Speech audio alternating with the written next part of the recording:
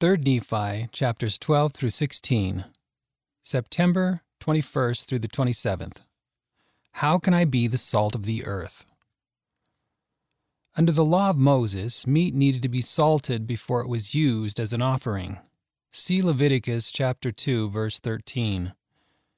Just as salt prepared meat for an offering, we can help prepare the world for the Lord by becoming the salt of the earth. 3 Nephi chapter 12, verse 13.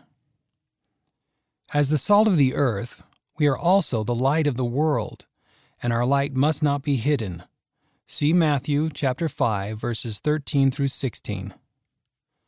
President Dallin H. Oaks, first counselor in the First Presidency, Repentance and Change, Ensign, November 2003, 40. Salt of the earth. When we make covenants with Jesus Christ, we promise to prepare the world for His second coming.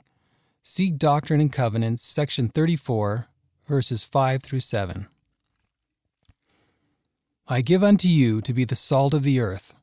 But if the salt shall lose its savor, wherewith shall the earth be salted? The salt shall be thenceforth good for nothing, but to be cast out and to be trodden under foot of men. 3 Nephi chapter 12, verse 13. Emphasis added.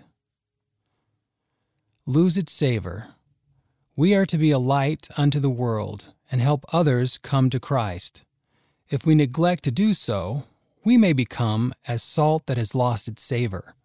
Doctrine and Covenants, section 103, verses 9 through 10.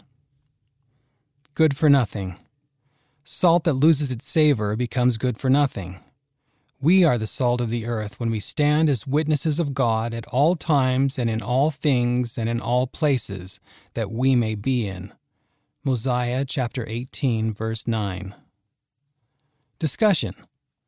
How can I better honor my covenants with God? How can I be the salt of the earth and bless those around me?